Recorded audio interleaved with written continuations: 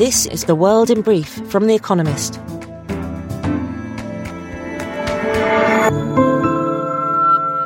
Our top stories.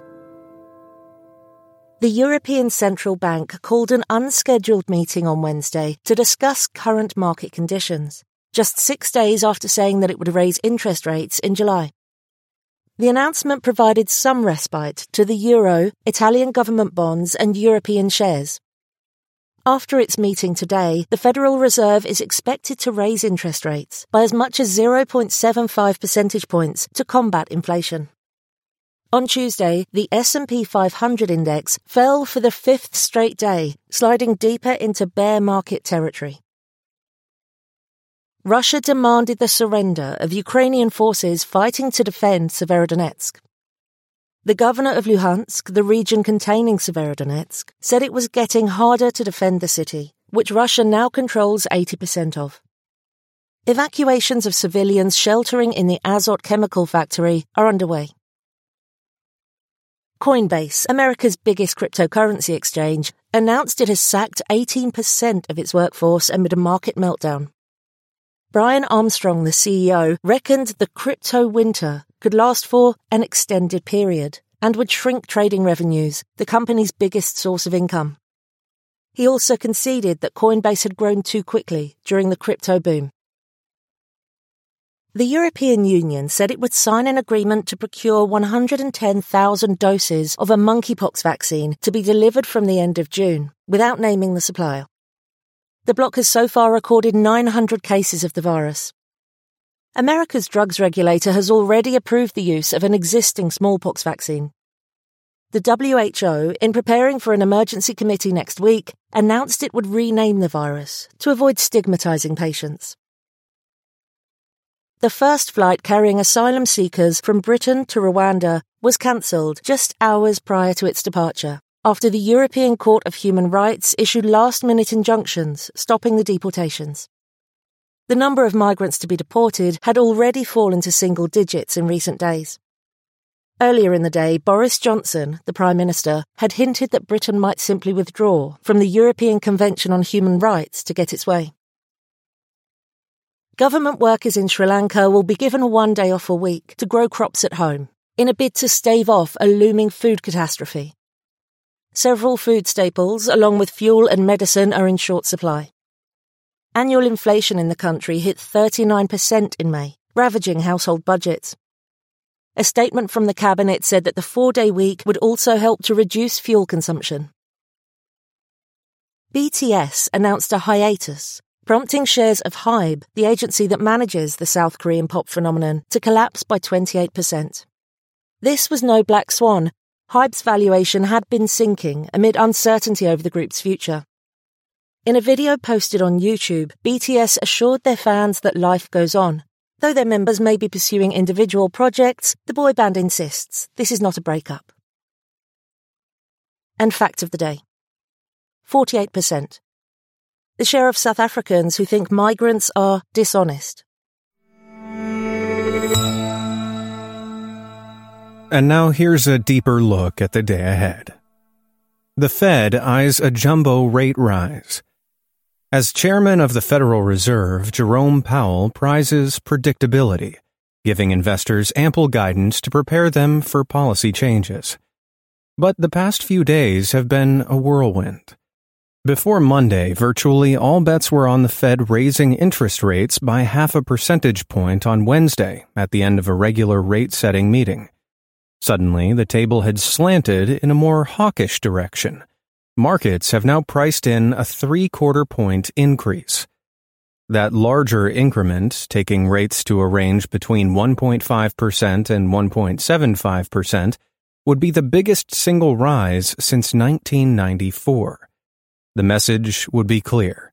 With inflation running at more than 8% year on year, the Fed is determined to bring prices under control. History suggests that rapid monetary tightening often precedes a recession. But the Fed knows that runaway inflation would be even worse.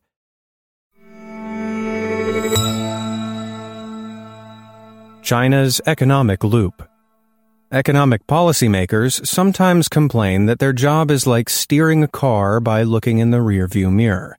The data that guide them reflect the past, not the future.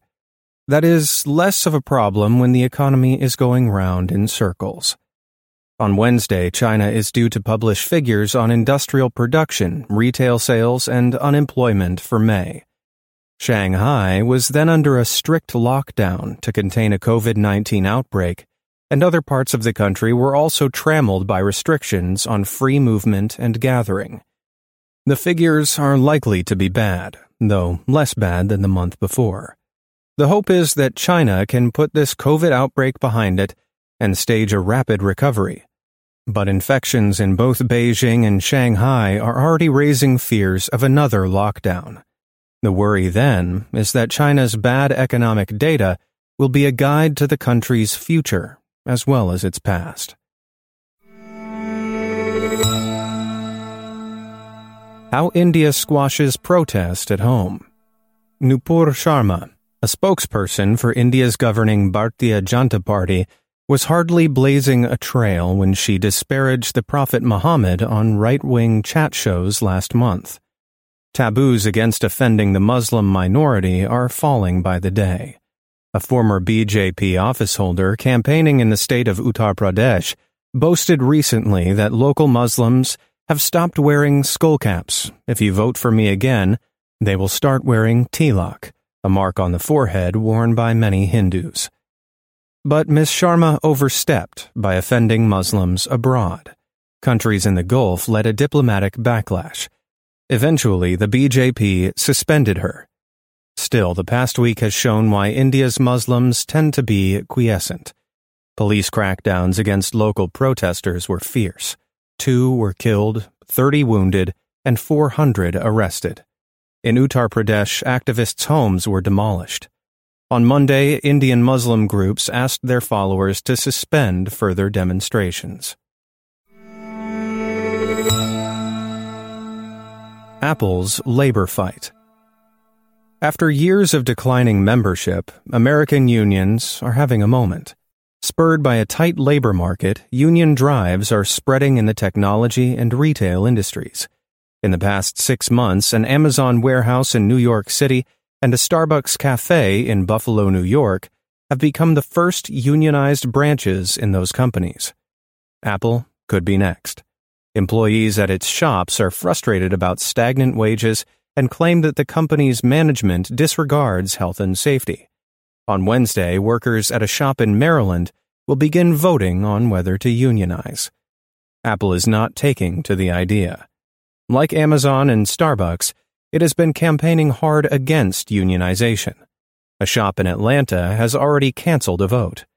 Even if Maryland workers choose to organize, unions will have a long way to go. There are 217 other Apple stores in America.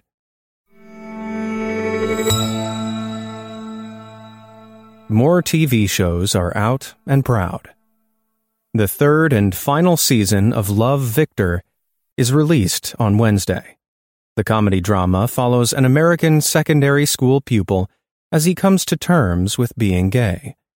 The show, a spin-off from Love, Simon, a film about a pupil at risk of being outed, once struggled to find a home. At first, it was intended for release on Disney+, but was moved to Hulu because of its adult themes. There, it became one of the platform's most binged programs in 2020, and was praised for a less saccharine depiction of LGBT issues than the original. The third season will air on both platforms. LGBT dramas are becoming more popular on big streaming services. In April, Netflix's Heartstopper, based on a web comic, charmed audiences with its portrayal of queer romance at a British all-boys school. First Kill, also on Netflix, hopes to draw on the same success with a tale of a lesbian vampire and a vampire hunter. Fans of Love, Victor will have choices this Pride Month. Daily Quiz. Our baristas will serve you a new question each day this week. On Friday, your challenge is to give us all 5 answers and, as important, tell us the connecting theme. Email your responses and include mention of your home, city, and country by 1700 BST on Friday to quizespresso@economist.com. We'll pick randomly from those with the right answers and crown one winner per continent on Saturday. Wednesday, which rock star wrote books such as In His Own Right and A Spaniard in the Works? Tuesday, who was the second longest surviving Indian prime minister to date, surpassed only by her father? Finally, here's your quote of the day from William McFee, who was born on this day in 1881. If fate means you to lose, give him a good fight anyhow. That's the world in brief from The Economist, available 3 times every day of the week. You can also hear interviews and analysis from our journalists, including our current affairs podcast, The Intelligence, on your podcast app. And subscribers to The Economist have access to each week's full edition in audio. Just download the Economist app to start listening.